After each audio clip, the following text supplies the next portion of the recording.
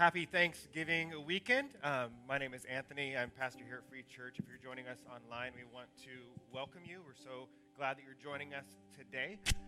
I was thinking as I was getting ready to come up, I'd asked Aubrey to close out this time of worship and prayer. So sometimes I'll come up here and pray, but I was just reflecting on my activities the last couple of weeks, and we are in a series right now called Little Kids, Big Faith. And we've been looking at how, as a church, we are for this generation, that we believe that youth are the church of today. Youth are our VIPs. They are our most fertile soil, and they are our greatest evangelists, and they are to be invested in by their elders. Last weekend, one of our assistant pastors, Paula Lehman, she talked about this little boy who brought his loaves and fishes to Jesus, and Jesus miraculously provided for thousands with just 5 loaves of bread and 2 small fish. And we're going to continue this idea, this theme today, and just my little reflection before I introduce what we're doing next is my wife and I had the opportunity to visit her brother and our sister-in-law in Southern California last Saturday, so a week ago yesterday, and we had the privilege of babysitting our 3-year-old niece. And how many of you know 3-year-olds know how to talk a lot? Regardless of their vocabulary, they say a lot. And so we got to drive her dad's big truck with her to go pick up dinner, and she just started to talk. And as we were driving down the street, she said, "When my daddy drives me to school," because she goes to preschool, she says, "I pray all the time that we don't get into a car accident." And we just figured that this was something that her mom or her sisters must joke about, but as we discussed later with her parents, apparently this is something she had never said before, and so she was very concerned about her dad's driving, and she started to talk about prayer. And so as we were talking about prayer, we said, well, what is it that we pray about? What do we pray for? Who do we pray to? What's it all about? And this was her definition of prayer. Again, little kids, big faith. This was her definition of prayer at 3 years old, with no one ever telling her the exact definition. She says, prayer is when I talk to Jesus and he comes to me. And that was just it. And I think that that's really the theme of how Aubrey led us in worship this morning, that prayer, that worship is when we talk to Jesus, when we sing to Jesus, when we pray to Jesus, and as a result, he comes to us. The beautiful part is that we talk about often, he's already here. He's always with us. He is always near us. But oftentimes we just need to turn around from walking away from him and see that he's right there with us. And so I want to encourage you this morning that if you feel like you've turned away, if you feel like you've walked away from Christ, maybe that you've taken a pause in your relationship with him, or you haven't been as intimate with him in your friendship with God as you would like to be, or as you know you're supposed to, I want you to know it's never too late to just simply turn around. He's there. And so prayer, worship, is when you talk to him and he comes and he meets you exactly where you are. Our little niece just started to spout off all sorts of thoughts after this about prayer and started to share all the things she was thankful for to Jesus. And when we gather on Thanksgiving, whether you have to share it with your table or you just share it in your heart to God, sometimes it's hard to remember the things that we ought to be thankful for. But I want you to know we have so much to be thankful for, even when it doesn't seem like it. God is doing things. God is working things out. God is doing things that we cannot see that we ought to be grateful for. First and foremost, our salvation. And so be encouraged today. Be thankful. Be in constant prayer. Be in worship, because we have so much to learn from 3, 4, 5, 6, 8, 10, 15-year-olds that we need to be reminded of as adults daily. I have a couple announcements for you. And then I'm going to call up some of our interns today because we're in this Little Kids Big Faith series, and because we are on this Thanksgiving week, and I've asked some of our interns to come up and just share an encouragement with you. I told them that if they're in ministry someday and they're visiting a church, and if they know you're there, sometimes the pastor of that church will say, just stand up and encourage people. And so I'm saying, be prepared for when that takes place. And so we have a couple of them this service and the rest of them at 11 a.m. Just going to share an encouragement with the church body this morning. But I just have a few announcements before they do that. First of all, it is now officially Christmas time. It is okay to listen to Christmas music.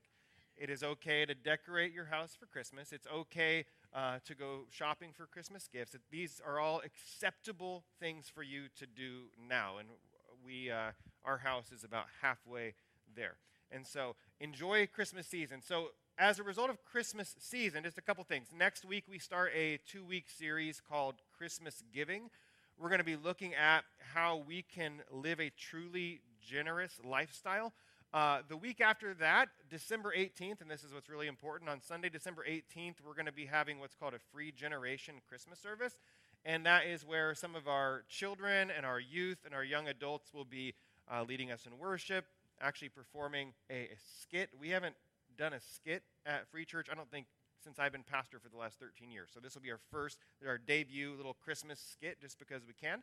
And then we'll have an encouraging message for you that week. And so Sunday, December 18th, Free Generation Christmas is that particular Sunday. And then on Christmas Eve, so because Christmas is on a Sunday, we do not have church on Christmas Sunday. You say, well, that's why we have Christmas. And I understand, but I've done this a couple times. People don't go to church on Christmas Sunday. They should, but they don't. And so we're having Christmas Eve services because that's traditionally when people come together and worship in churches, is for Christmas Eve. And so on Saturday, December 24th, we have Christmas Eve services at 3 p.m. and 6 p.m. So 3 p.m. and 6 p.m., December 24th, be a 1-hour kind of traditional Christmas Eve service. And so if you think of kind of like candlelight services maybe you went to as you were growing up, it'll be similar to that. And we have, right after our 3 p.m. service, kids activities that will last for an hour. They have different crafts and snacks and some fun things for kids that you can go with them as parents. And then before the 6 p.m. service, if you're coming to the 6 p.m., bring your kids an hour early for crafts and activities and things like that, and then have them join you in the service at 6 p.m. So 2 services on Christmas weekend. And then last little holiday announcement is that means New Year's is right around the corner. And so on Sunday, New Year's Day, so on January 1st, 2023, we're going to have one service that weekend, Sunday night at 6:30 at the Ike Box in downtown Salem. So Sunday night, 6:30 at the Ike Box. That's the only service we're having on New Year's weekend, and that's been a real big turnout every time we have that service. We have one tonight, as Nathan mentioned, so join us tonight at 6:30. But our next one will be on January 1st, 6:30. No services that Sunday morning. So with all that to be said about Christmas time, I want to introduce some young people this morning that want to just encourage you. And so give them a hand as they come up, and I'll call up my son Zion. He's going to just share an encouragement with you real quickly. And when he's done, he is going to have his fiance, Abby, come up and share with you here in just a second.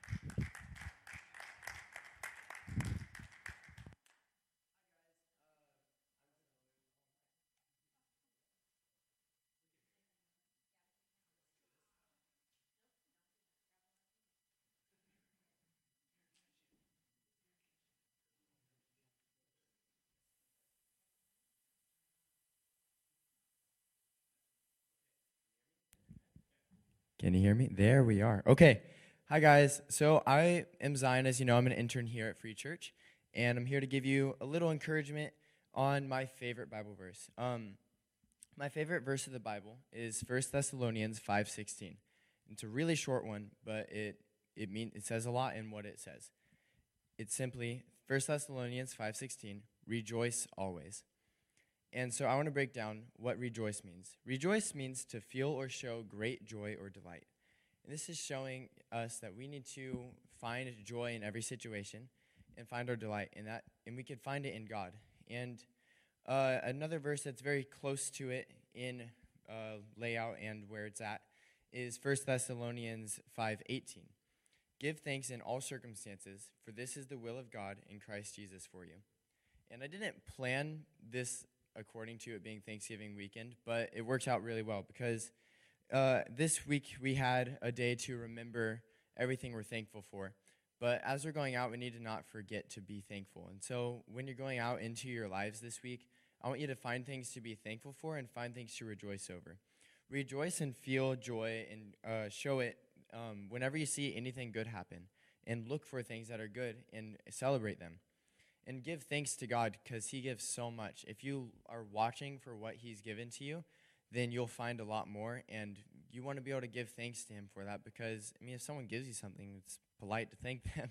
And God gives so much that we really need to be giving lots of thanks to him. And so I would just say, rejoice always and give thanks in all circumstances. Thank you.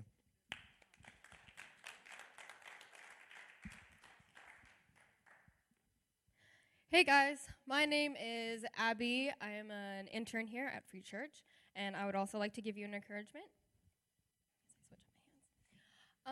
I would like to encourage you on the subject of guilt. I know this is definitely a hurdle I have struggled with. It's something that has prevented me from fully surrendering to God, and that is why I would like to share this with you. There's a verse that I have as well. It is Psalms 85:2. It says, "You forgive the guilt of your people. You covered all their sin." This is a verse that was written as a reminder about God's people and how they were forgiven but forgot. So as they sing to God, they remember about God's forgiveness. The Hebrew word for forgive is to lift up a burden and take it away. So I'm going to break this verse down just real quick. When it says, you forgive the guilt. Guilt, obviously, is a weight that can weigh you down and crush you. And I know how that feels. But God lifts. He bears and carries it away. And that is something that is very important to me because I constantly forget about how God can just lift up your burden and carry it away because I tend to dwell in my guilt, and that is something you shouldn't do. To continue, it says, you forgave the guilt of your people. There's a difference of saying people, just people, and saying those are my people. But if we are in Christ, he calls us his people. So to continue again, you forgive the guilt of your people. You covered all their sin. The word covered pictures a person who is exposed with all their sin to see. But God covers us. He clothes us in righteousness so we can stand before him unashamed. So when you find yourself weighed down by guilt and your sin exposed, I encourage you to read this verse, Psalms 85:2. And remember that God forgives. He covers your sins. He loves you and claims you as his own. Thank you.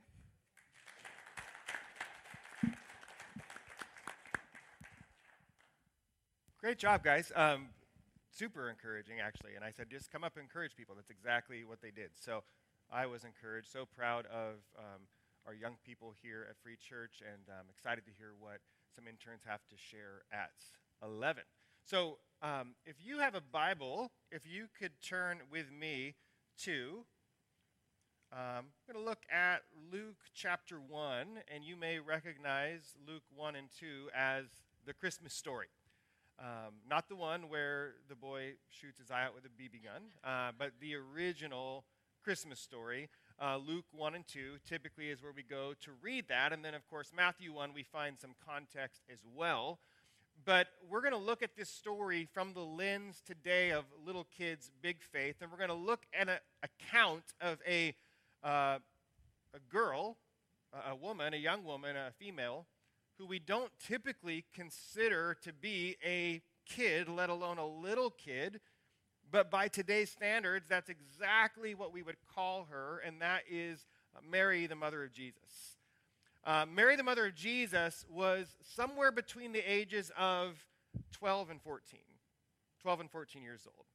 And so when we have these different accounts or plays or movies of Mary, sometimes we cast very older women as this role, but she was literally, in our culture, what we would call a child, a little kid with very great faith. So Luke 1, verse 26 says this, in the 6th month, the angel Gabriel was sent from God to a city of Galilee named Nazareth.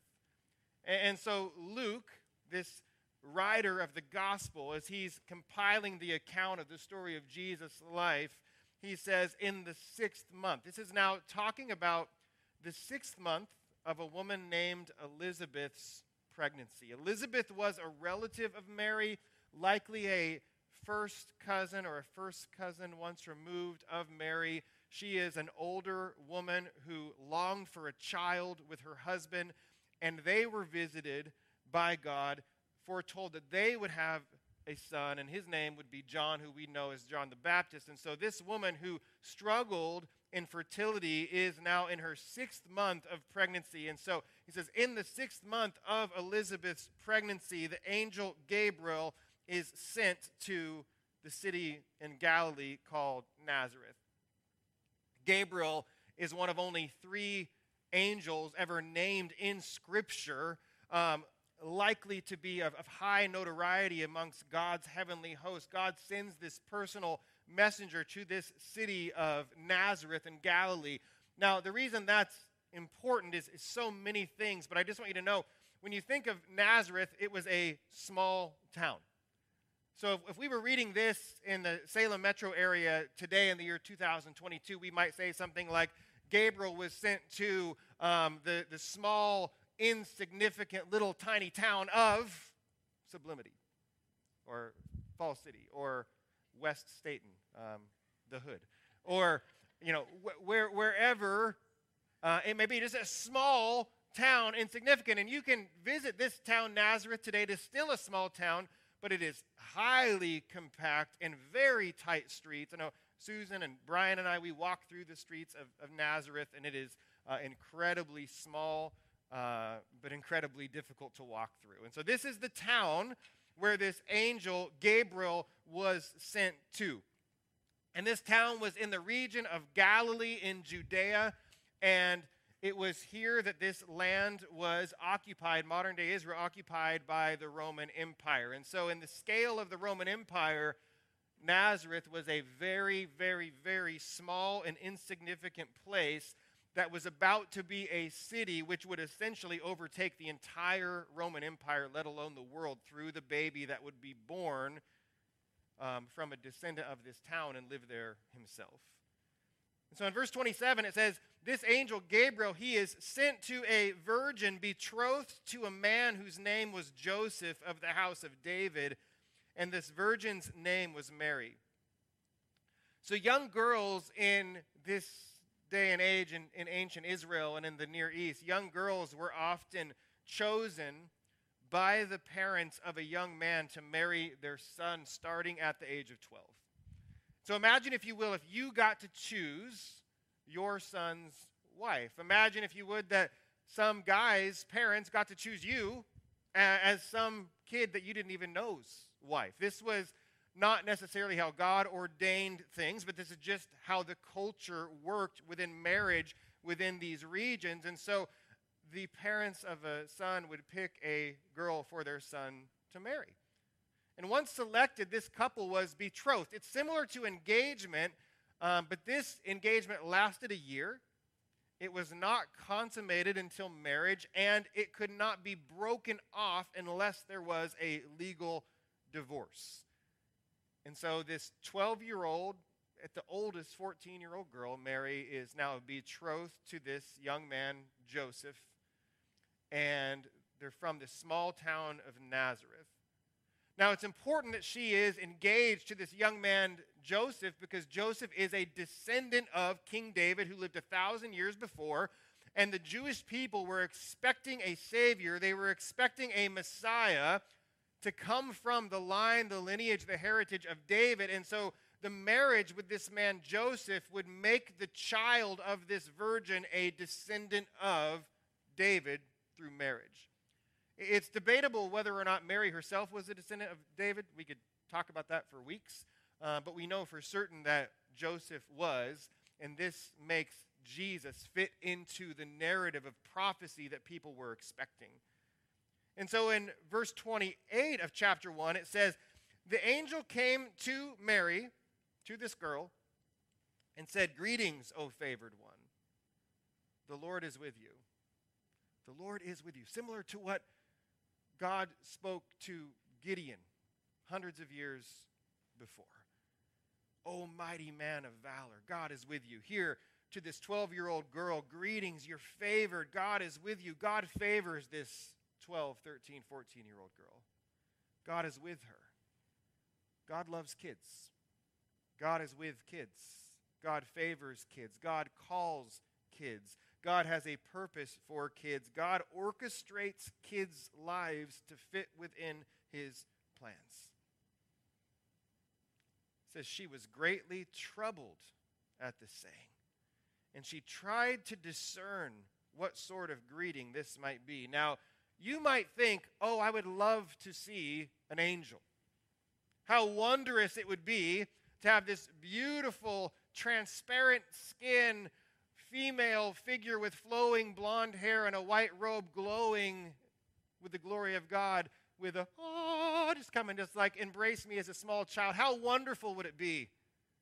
But not once in the Bible is anyone pleased to see an angel. Everyone is terrified to see an angel. Now, there is some description of angels within Scripture that show that they did take on human appearance. There is some descriptions of angels or spiritual beings that inhabit the presence of God that you just don't want to see. They're terrifying. We don't know what Gabriel looked like. I believe in context here, he likely comes in the form of man, but either way, there is something about angels that makes you know that they are angels. The second that you see them, you're terrified of them, and the reason you're terrified of them is probably because you think you're about to die. She likely is thinking this is a bad omen. What is this angel here to do? In the Jewish culture and tradition, they often thought that an angel would actually carry the soul of a dead body to the place of the dead, Sheol. And so this is very much likely what Mary is thinking is, I'm only 12, I'm betrothed to be married, and I'm about to die. So verse 30, the angel said to her, "Don't be afraid, Mary." A little late for that. Okay. "Don't be afraid, for you have found favor with God." This idea of finding favor with God, if you could think of it this way, Mary, don't be afraid. God is smiling at you. God takes joy in you. God is pleased with you. Now, we don't know why Mary is favored to God. I believe it's strongly suggested that this is just God's beautiful grace on this young girl's life.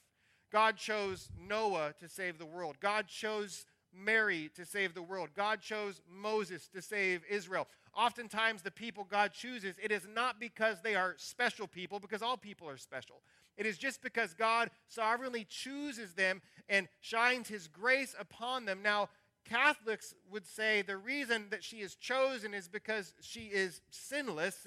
And while I don't want to disparage Catholics, I would say no one is sinless. All have sinned. All have fallen short of the glory of God. If Mary was sinless, then she didn't need a Savior, but she very much needed a Savior that she was about to give birth to. God doesn't choose Mary because Mary is sinless. He chooses Mary because he favors Mary and shows her grace. Verse 31.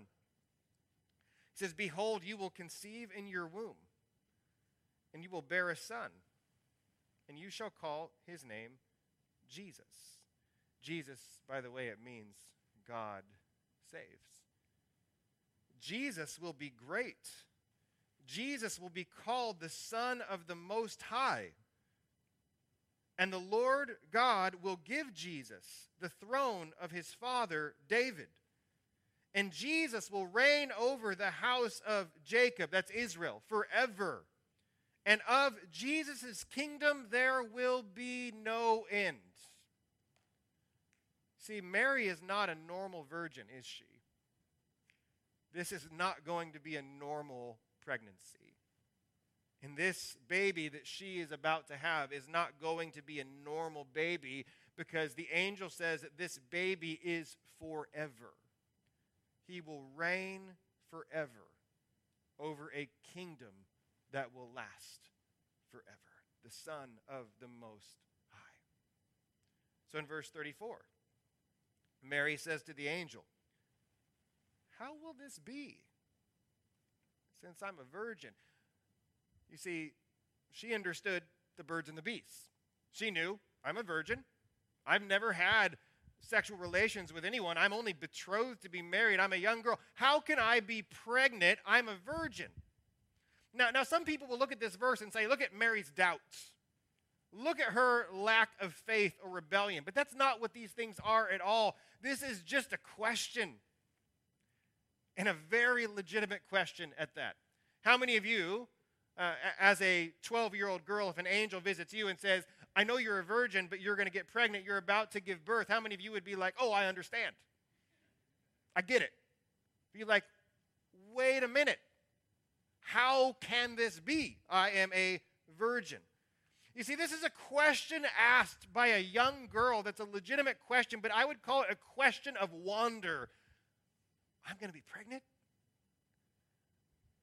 I'm only a virgin. And so verse 35 says, the angel answered Mary and said, the Holy Spirit will come upon you, and the power of the Most High will overshadow you. Therefore, the child to be born will be called Holy, the Son of God. If you didn't just catch on, the entire Trinity is listed in his answer. She just says, I'm a virgin. How am I going to get pregnant? Oh, let me tell you about the Father, the Son, and the Holy Spirit. The Holy Spirit is going to come upon you. The power of the Most High, the Father, will overshadow you. The child that you will give birth to will be the Son of God. The Father, the Son, and the Spirit, just as they were in creation, are involved in this miraculous event. And I think we could all agree, this is a lot for a 12-year-old girl to take in. Most 12-year-olds are just discovering their first TikTok account. And this girl here is like, oh, the Father, the Son, and the Holy Spirit are going to be involved in my immaculate conception, and I will give birth to the Son of God. No big deal. This is a big deal. It is a lot to soak in. Verse 36. Behold, your relative Elizabeth, in her old age, Elizabeth had to have loved that, and she's reading that in Paradise today. She has also conceived a son. And this is the 6th month of her pregnancy, of a woman who was called infertile, a woman who was called barren, a woman who had fertility issues. If you're having trouble believing that you, a virgin, can get pregnant, just think of your old, decrepit cousin Elizabeth, far beyond the age of childbearing. She, too, is 6 months pregnant. Mary would actually, immediately after this event, go and visit Elizabeth and see for herself that she, yes, indeed, was pregnant. And Mary would stay there until the birth of Elizabeth's son, John. Verse 37 is one of my favorite passages in Scripture. But I want to go back to Mary's question in verse 34. How will this be? How will this be? And I want you to think about some of the how will this be's in your life. God promised me this. How will this be? God said this, but how will this be? I'm in this situation. How will this be? And the angel says, oh, how will this be? This is going to happen this way. For nothing is impossible with God. Nothing is impossible with God. How many of you have ever thought to yourself, this is impossible? This situation, this circumstance seems impossible. My marriage seems impossible. It seems impossible that we will ever have children. It seems impossible that I will ever finish this program. It seems impossible that I could ever stay sober, clean. This seems impossible. But the angel says, hold up, Mary. Nothing will be impossible for God. So how would she respond? What will Mary say? Verse 37, Mary said, Behold, I am the servant of the Lord. Nothing's impossible with God. Okay, I'm his servant. Let it be to me according to your word. And the angel departed from her. What would you have done at 12? What would you have done at 40? What would you have done at 30 or 70?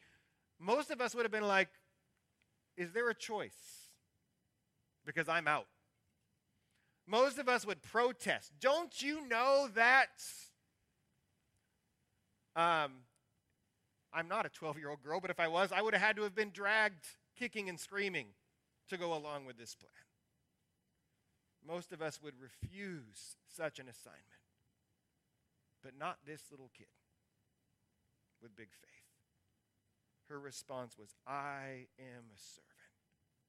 What if every command that God gave in his scriptures, as you read them, you just said, behold, I'm a servant? What if every word the Lord gave to you in a vision or a dream or a prophetic word or a word of knowledge or wisdom was, behold, I'm your servant? What if every need that you saw in the world, you just said, behold, God, I'm your servant. Let it be to me as you have said.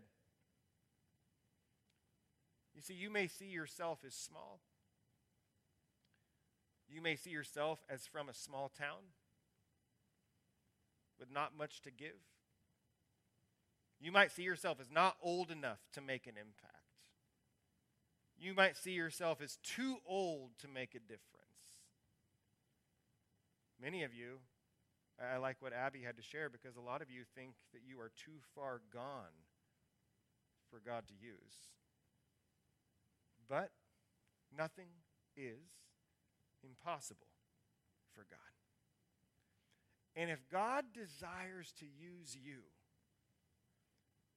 whether it's to give birth to his son or to help your neighbor, choose big faith. Choose the faith of a child. Choose, I am a servant of the Lord. Choose, let it be as you have said. So just like Mary, God sees you. God is with you. And God wants relationship with you. And the child that Mary would carry for 9 months would make that possible, to have relationship with God.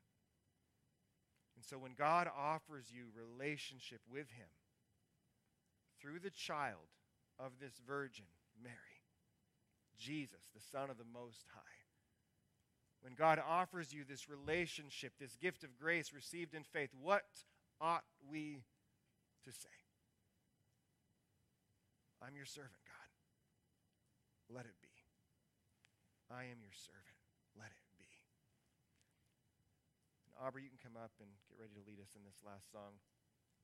But if you could bow your heads and close your eyes just in an attitude of reflection and prayer. Even if you're watching online now, you put down any distraction and focus in on what the Lord would like to do in you.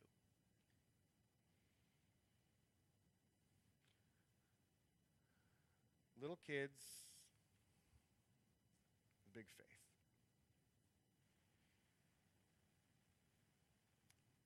Some of you may be thinking, I am too big. I'm not a little kid anymore. God's passed over me. I'm not in my prime any longer. What can God do with me?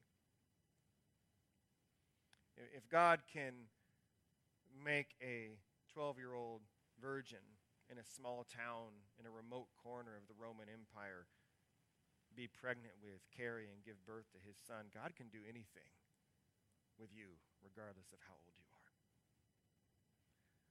Some of the greatest encouragement I ever receive is from what society would call old people. I think oftentimes as we grow big, our faith gets small. sometimes by God's grace, as we grow old, I think in our old age, we start to regain a little bit of our young age faith. So I desire the faith of a child. I desire the faith of someone who's 90. But it's in between that we struggle. And a lot of, I'm sure, old people struggle with their faith, and young people struggle with their faith as well. But as we've made clear throughout this entire series, Jesus said, if you want to enter into my kingdom, you must become like one of these small children. It says you can't enter the kingdom unless you have the faith of a child. And so he says, let the children come unto me. And our goal, once again, is not to grow old in our faith. Our goal is to grow young in our faith again. So what faith do you need to recapture today?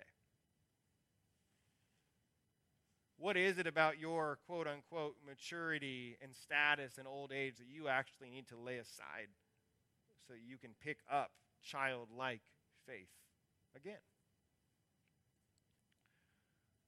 Where does your heart need to go in order to pray in the car like my 3-year-old niece? Just, thank you, God, for this. Thank you, God, for this. God, help my dad not get into a car accident while I'm in the back seat. God, when I pray to you, you come to me. That's the kind of faith I want. The kind of faith I have sometimes gets in the way of the faith that my 3-year-old niece has or my 2-year-old child had. I long for younger faith. Throughout Western culture, we tell tales and legends of the fountain of youth. And what if the real fountain of youth was found as we drink in the presence and power and moving of the Holy Spirit and our faith grows young? That's our goal. That's our desire. So if you're listening or watching or here with us today and you'd say, I want relationship with God. I want you to know, like Mary, God sees you. He's calling you. He wants relationship with you. You're made in his image. He loves you. He created you himself. He knit you together in your mother's womb. Despite your sin, you're still favored by God. And God shows his favor on you by giving his Son who would give his life and who would raise from the dead. And through the life, death, and resurrection of his Son, Jesus Christ, our sins are forgiven. Most importantly, our relationship with God restored. His Spirit given to us and granted to us everlasting life. And he gives it for free. It cost him everything. And he freely gives it. It's called grace. And we must receive in faith and trust and surrender. And behold, I am your servant. Let it be to me as you have said.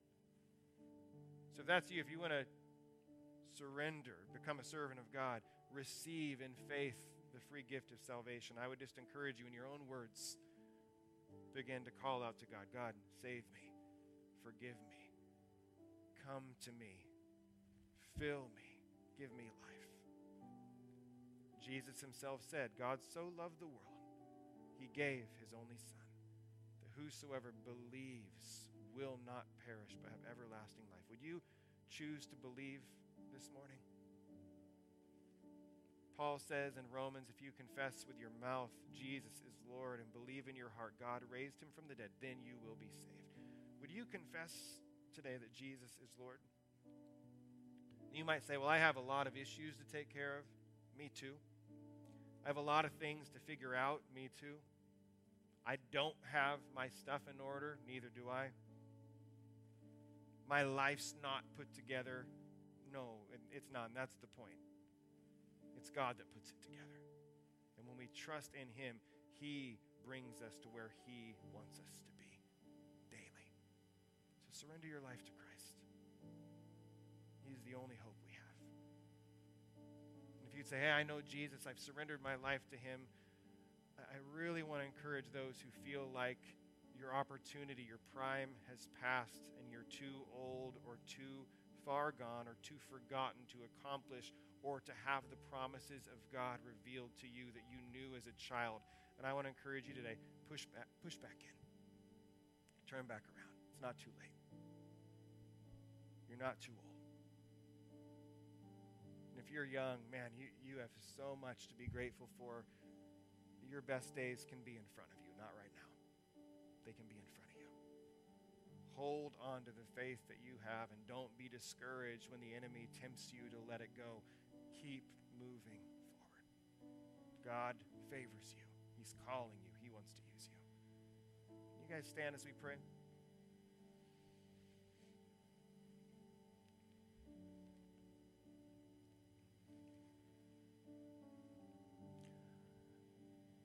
God, as we reflect on this story that's tied in with this holiday season that we're entering, God, thank you for choosing what the world sees as young and small and insignificant to make global impact. God, thank you that with just a small declaration of faith, that the world can be changed. God, as Mary said yes to you, may we also say yes to you with every request that you make of us. Yes. Behold, we are your servants. Let it be to us as your word says. So, Lord, we surrender to you. God, we pray for the faith of children. We pray that we would look to our children and raise them up in the ways that you want them to go. And that we would protect them from the enemy, the world, and their own flesh. So that they can grow to be exactly who you're molding them to be now. As we grow old, God, let our faith grow young. In Jesus' name. As we sing, we'll have some people up front that would love to pray for you here. As we dismiss today, we'd love to stay and pray if you need prayer for anything today. We'd love to meet you here in this time of faith. And Nathan will come up and dismiss you here in a moment. But I hope to see you tonight at 6:30 for a night of worship this Thanksgiving weekend. And let's press in during this closing song and this time of prayer.